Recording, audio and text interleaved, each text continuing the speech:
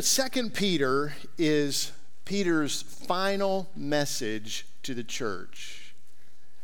He is soon to die a martyr's death, execution at the hands of Nero. The tradition is true, he will be crucified. But he determined not to be crucified in the same manner that his Lord was crucified, and so, by his instruction, he was crucified upside down. This is the message that he wants the church to be sure they know. And so he obviously has our attention, because if this is his final word, then it's a word that we ought to heed. And so I want you to dial with me into this passage, because it is rich in truth. He is encouraging us in this letter, small epistle, to grow steadfastly in our faith, to continue our growth in the Lord Jesus Christ until the end of life or until the Lord returns.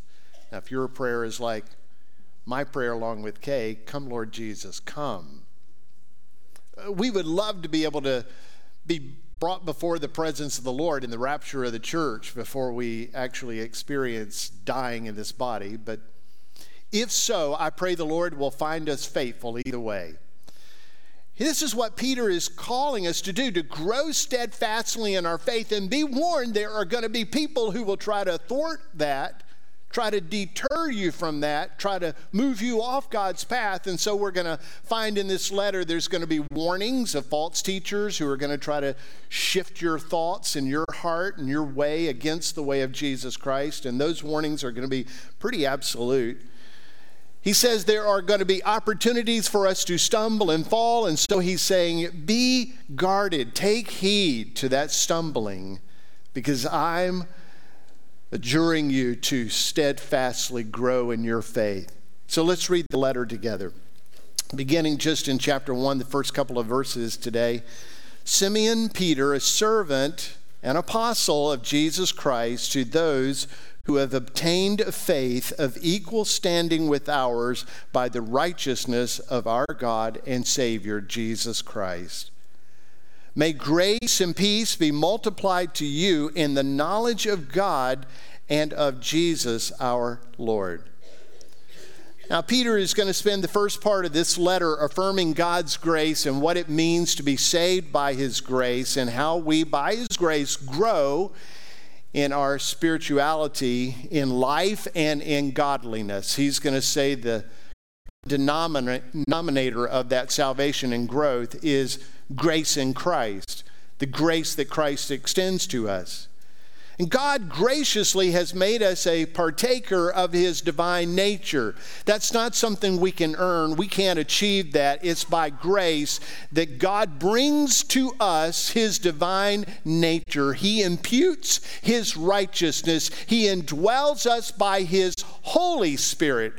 It's a nature that you and I might want to strive for, but we would fall miserably in doing so. And so we die to self.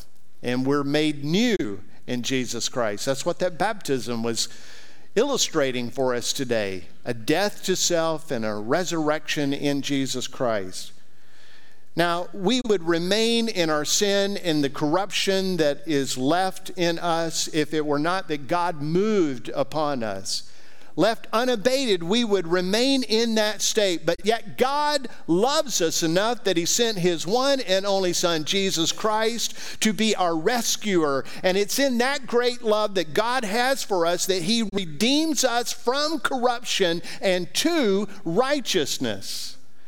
It's just not that He's reconciled you, but He has forgiven your sin, and He has charged you, credited to you, righteousness. He has infused that or imputed that into you. So I want you to know that salvation is not just transactional. It's not something that's happened, you've been paid for, and now you are saved. But it is also a continuous movement of God's grace in our lives, that not only are we saved, but we are continuing in that salvation. We are continuing in that transformation. So Peter not only wants us to know this truth, this letter is all about you and me flourishing in that truth. He wants you to not just know it, he wants you to love it, which is partly what we were just doing, singing the great expressions of God's goodness to us, reflecting on how he has brought us out of sin and death and brought us into righteousness and life. And when you're singing those kind of things, it just flows from your heart if you're understanding the truth in that. Now, I've got a little bit of an advantage on you just because I've been spending the last 5 days pouring into this section of Scripture, just letting it pour into me. So I'm sort of primed with its truths before I even enter in this room. But for those of us now together who are going to acknowledge this truth and receive it and walk in it, it ought to change the way we live from this point forward. It ought to change the way we sing. Kevin alluded to it earlier that you and I will sing forever and ever in heaven. And that sort of makes some of you uneasy. You don't really like singing, and you're not very good at singing. Some of you are not very good at singing. Okay, let's just move toward that truth and just say, yeah, that's me. But yet God has given you a new song. It's not about you singing so that other people can hear. The new song is this joy that is registered in you. It's part of God's presence in you. It's part of knowing his truth and how that transforms you and makes you so that you have joy that has to be expressed. That's the song. It's not that you're going to be singing like with a choir book in heaven with all the angels surrounding you. Maybe that'll happen, but I don't expect that's what heaven is like for here and on and on and on. I think it is living with the joyous song that God has deposited in us by his Spirit through his Son. Just the joy. Anybody wake up not in a bad mood? You wake up joyful. You wake up with a whistle. You wake up with a hum. You just like have a merry tune as you're going to the coffee pot. That's part of the joy that God has given you. And maybe some of you about 11 or 12, that comes around, but whatever. It's the joy of Christ. It's the song that he's placed in us, this wondrous good news of transformation that is ongoing. Peter wants us to know that truth and flourish in it. Now, the second letter begins with a reintroduction. It's the author reintroducing himself. It's been a number of years since he wrote the first epistle that we have already gone through. And now he's reintroducing himself with 2 names, 2 titles, and 1 God. 2 names, 2 titles, and 1 God. And if you'll just slow down with me a little bit and think about, why did he write 2 names, 2 titles, and a God? What's the meaning of that? Well, first of all, he gives 2 names, Simeon, Peter.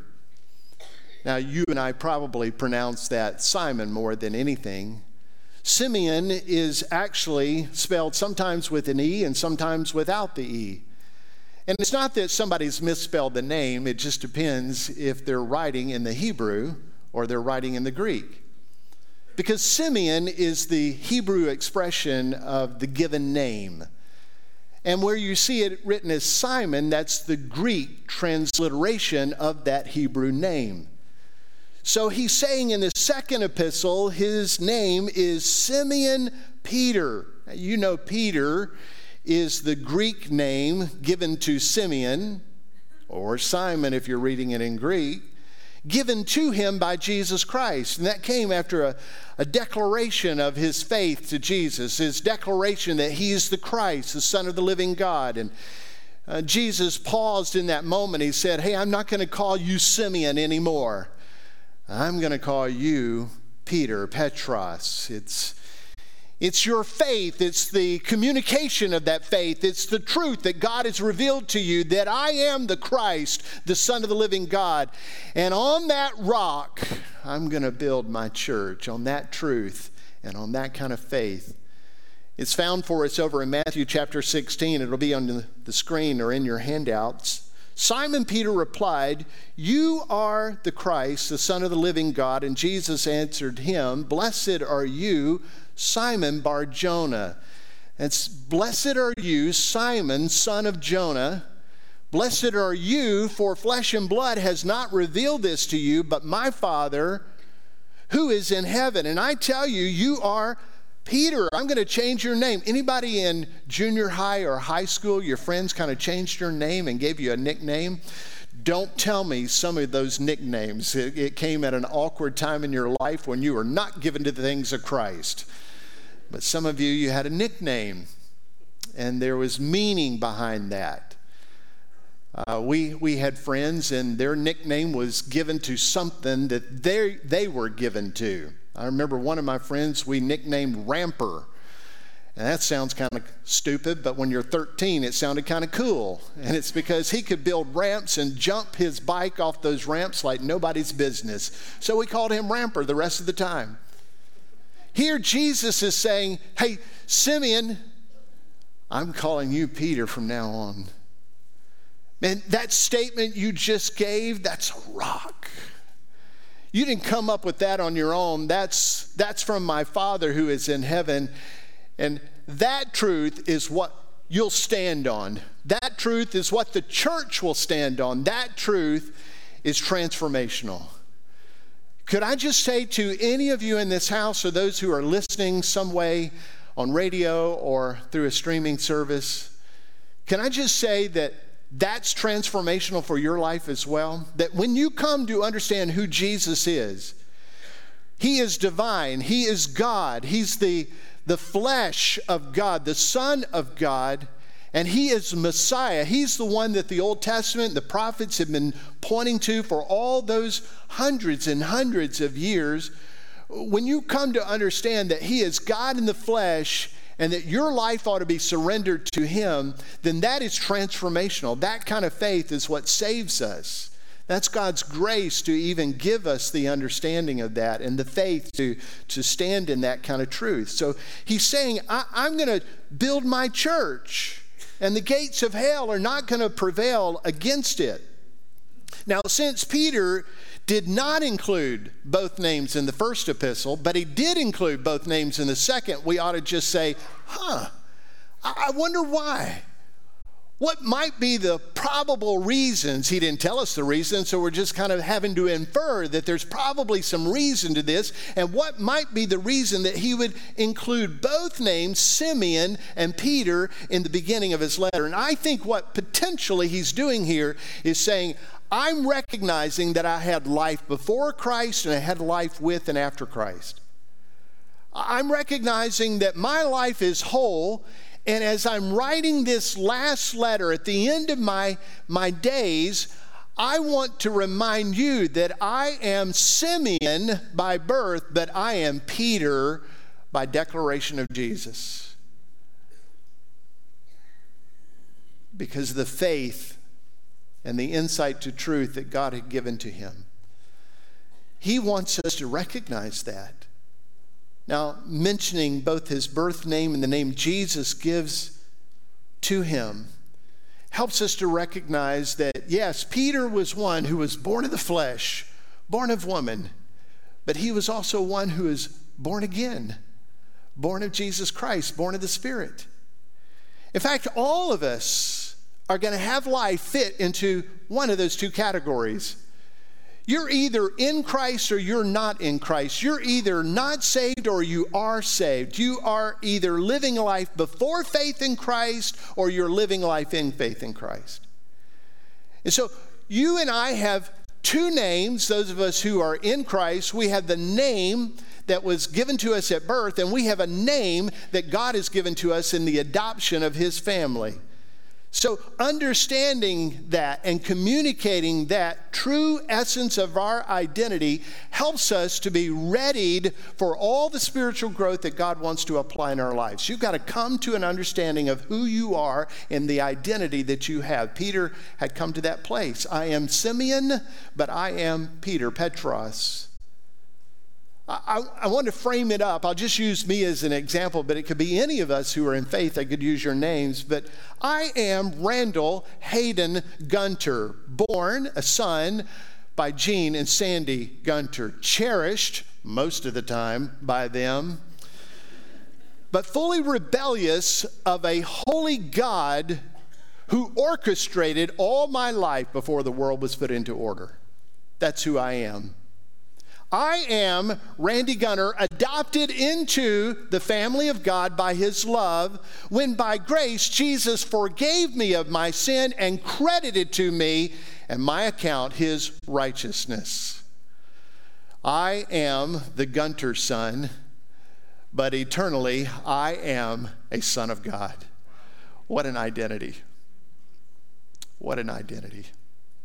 And the world is so crazy because they fail to recognize the true identity that God has given to them. I mean, this is getting so absurd that people don't even recognize they're born male or female. And Jesus told us right up front in his scripture, in the first chapter, we're born male or female in his image.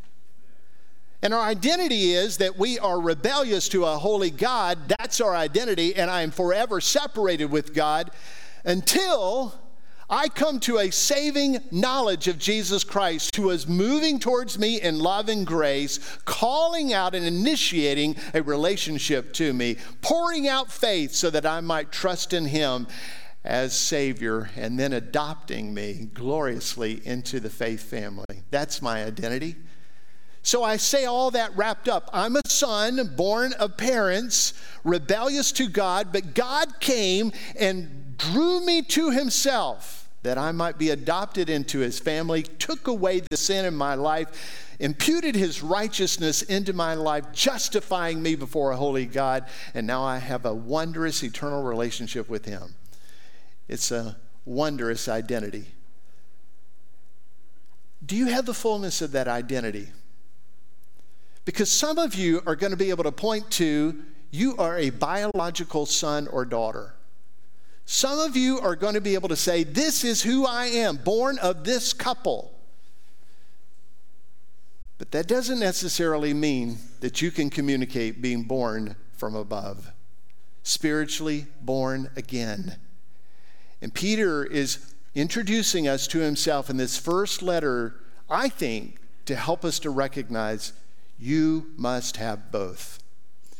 If you're alive, you have to be alive by heaven. You have to be made spiritually alive. Jesus' words, I mean, they're pretty simple. You must be born again. That's what he said. You must be born again.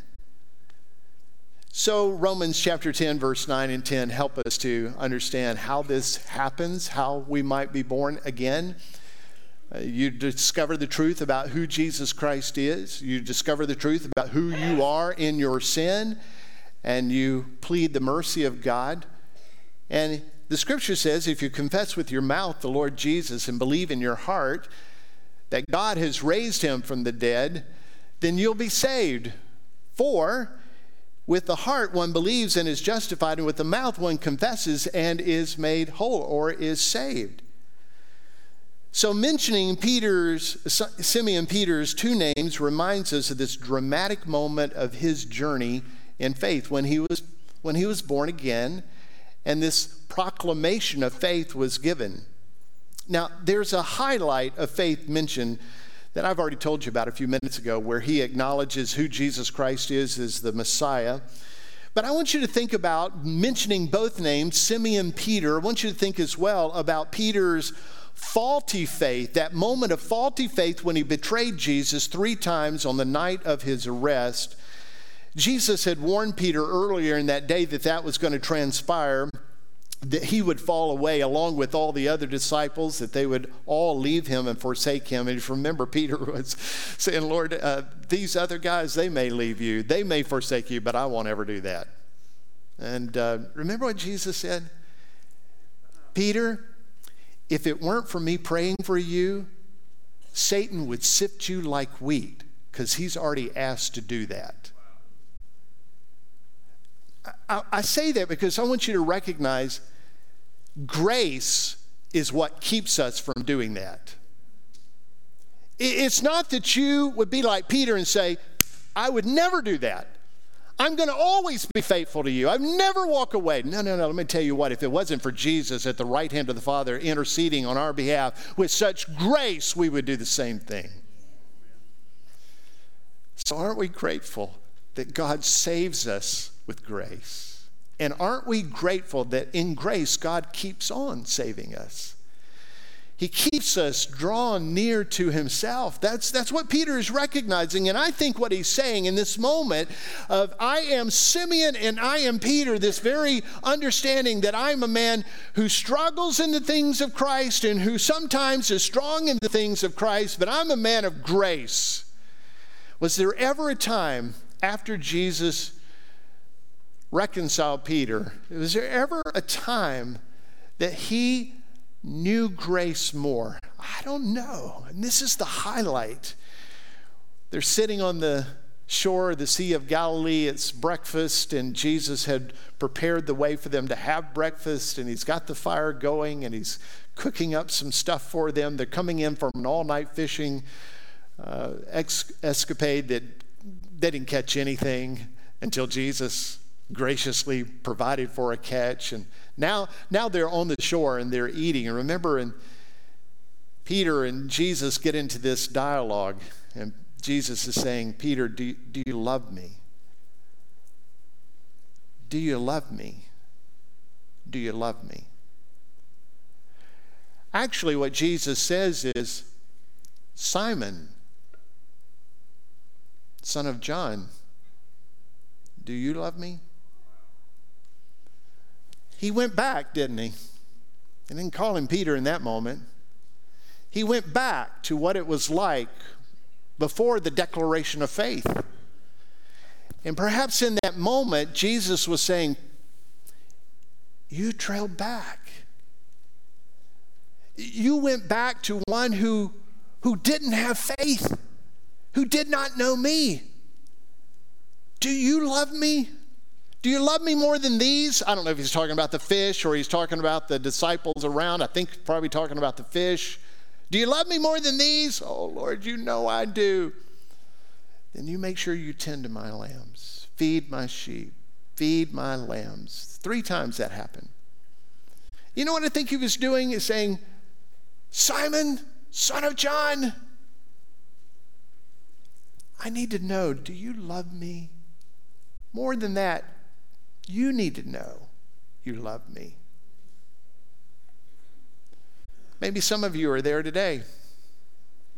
You trailed off. You trailed back. You've gone back to the old ways before your life was given in faith to Christ. And somehow you've gone back to an old way of thinking and old patterns. That's what Peter did. He went back to the old pattern. I'm going to be a fisherman again. I'm going to get back on that sea, and I'm going to bring in the harvest, and I'm going to make my money in that way. And you trailed back, and maybe today is the day that just hearing 2 names, Simeon Peter, is a reminder you had a past before Christ, you have a present in Christ, you need to come back to the present. How do I do that? Grace. Grace. You didn't save yourself, and you're not going to keep yourself saved. Grace. Wondrous grace, sustaining grace. Well, I'm just going to be reminding you today in this moment that people who falter in their faith can still finish well. Peter faltered in his faith, but boy, did he ever finish well. I mean, if you think about the rest of his days, filled with the Spirit of God, making declaration on that day of Pentecost, and 3,000 people get saved. And he just continues to preach and share. Now he has some stumbles along the way, gets some things wrong along the way, but don't we all?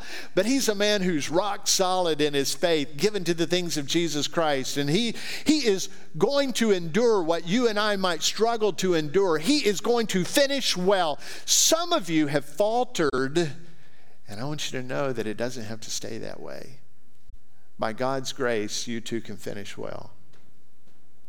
And it's a grand time to just say, oh Lord, by your grace, help me to finish well.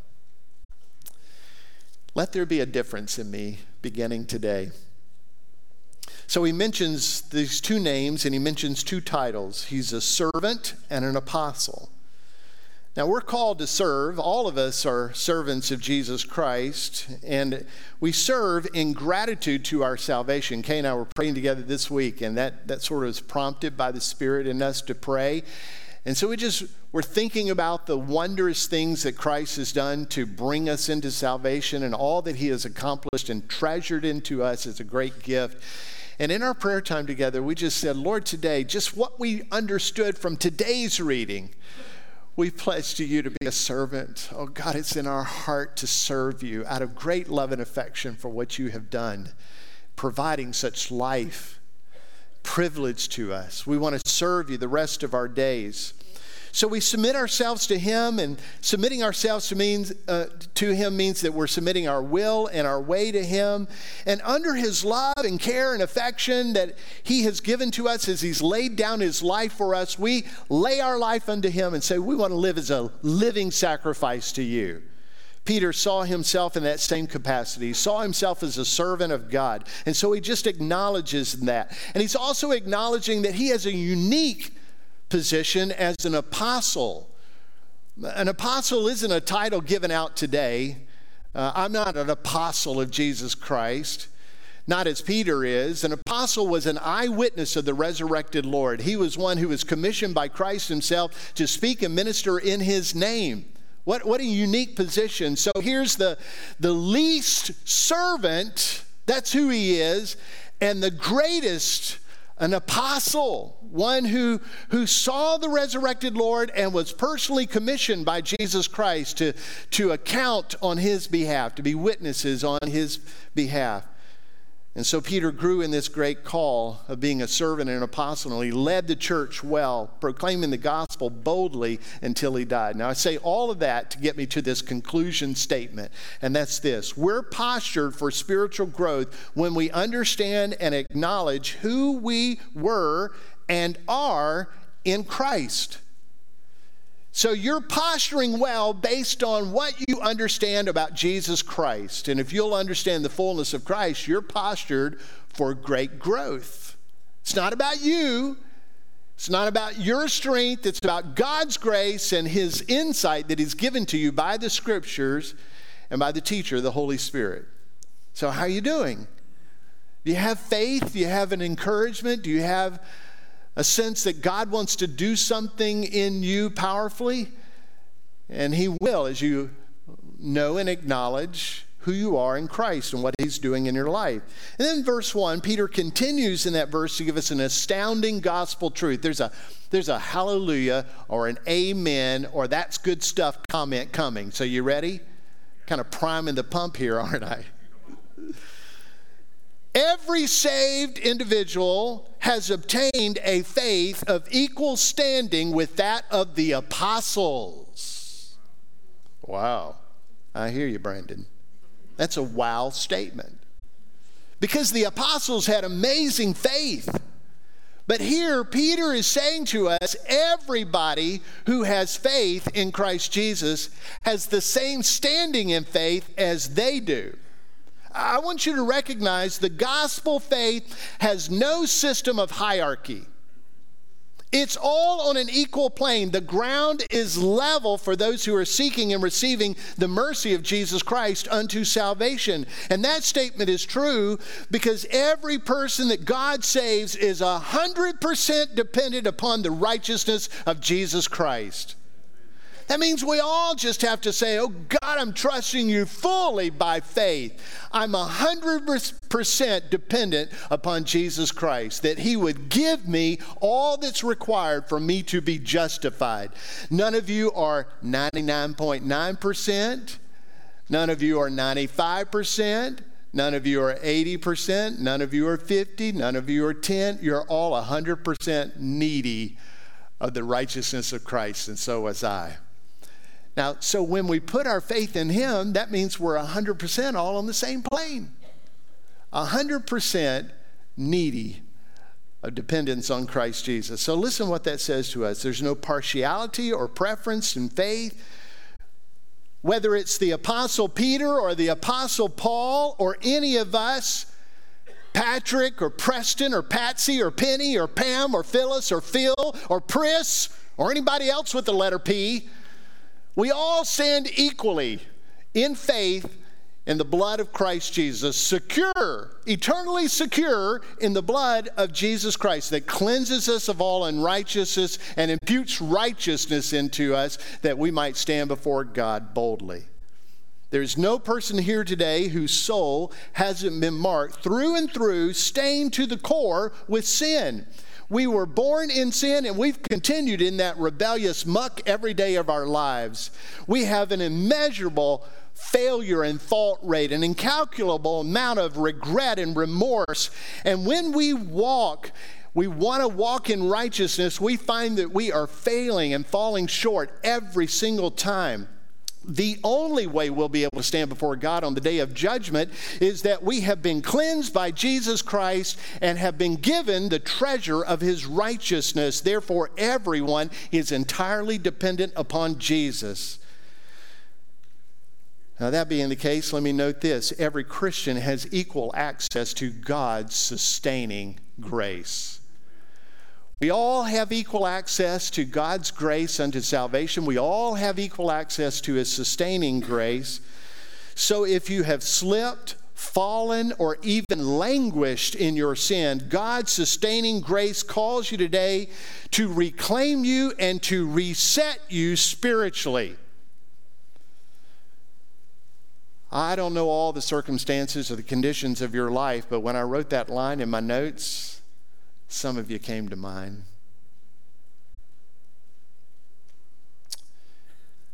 I wanted you to be reminded today that it's in God's sustaining grace that he reclaims you. You've wondered, how are you going to get out of all this? How will you ever change? The habits are so set. God resets. When you come to a point in your life, I've been here, where you love Jesus more than you love the sin, that's a sustaining move of grace on God's part in your life. And you ought to press toward that. You ought to press right there.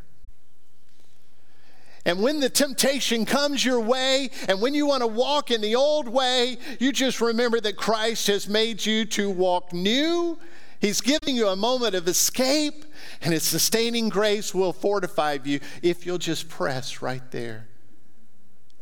That's hard. It's difficult. The flesh is strong, but the Spirit is stronger. Press towards him. Every Christian has the means and opportunity for that. That brings me to this sort of concluding statement here. We're postured for spiritual growth when we continually trust Jesus as Savior and God who transforms us in grace. I'm just trusting him to continuously transform me. Today, I want to be continuously transformed. I'm grateful I've come to the place that I've come, but I'm not done yet. I don't look like Jesus. I don't sound like Jesus. I don't think like Jesus. I don't do the things of Jesus to the level that brings him glory. So I'm praying that he'll continue to transform me today. How will he do that? Sustaining grace. He'll just keep providing. And then verse 2 of the letter highlights two wonderful gifts of God given to us through Jesus Christ, and they are grace and peace. Here's what it says: may grace and peace be multiplied to you in the knowledge of God and of Jesus our Lord. Now, I've already mentioned the big concept of grace, God's saving grace.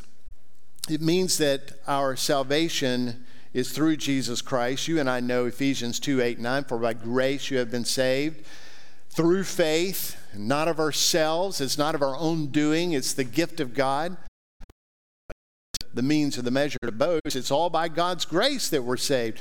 So I've mentioned that big concept, but Peter is fixated not only on that reality, but he's fixated in this letter on the treasure of God's sustaining grace. That there's a growth that takes place. In fact, if I go back to the first epistle, to the last chapter of that first epistle that Peter wrote, it says, the God of all grace who has called you to his eternal glory in Christ will himself, read this aloud with me, restore, confirm, strengthen, and establish you. Anybody needing any of those four? It'll be God's grace that's providing that. Stop thinking that you got to get your life in order. You got to get the strength to do this. You've got to be more determined. It will be God's grace. Surrender to Him. Love Him with all your heart, soul, mind, and strength. Press toward Him, and it'll be God's grace that will restore you and strengthen and confirm and establish you. So you see, we depend on God's grace for salvation, and we are depending on God's grace for sustaining us on this journey in this world until we get to heaven. Every step is a dependence upon Jesus Christ.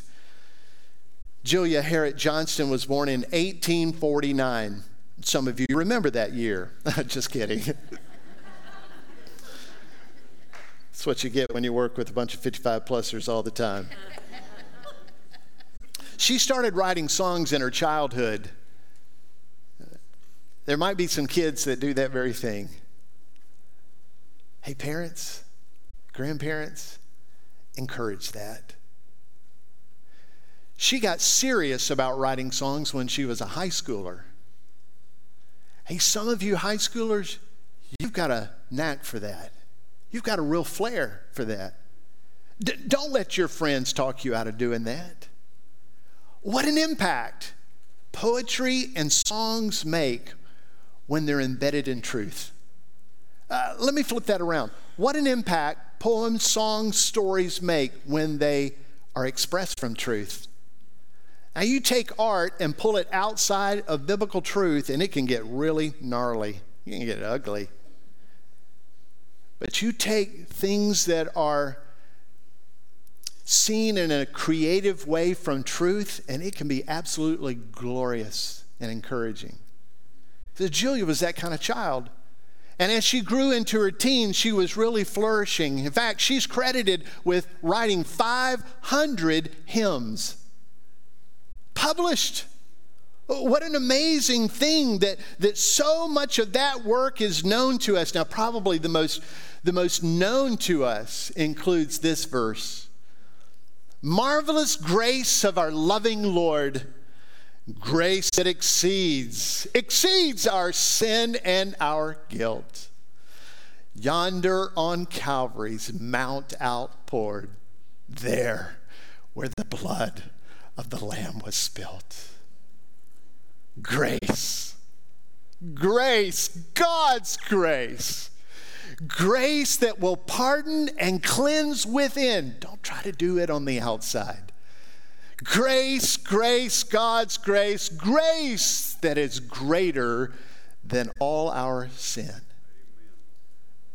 She was the daughter of a preacher. No doubt heard him preach grace. No doubt read of grace in the scripture. No doubt experienced grace herself. And out of that came this wondrous flourish of truth in her. You see, my friends, the point is that Jesus, in offering us that kind of grace, brings peace to us. Peace with God.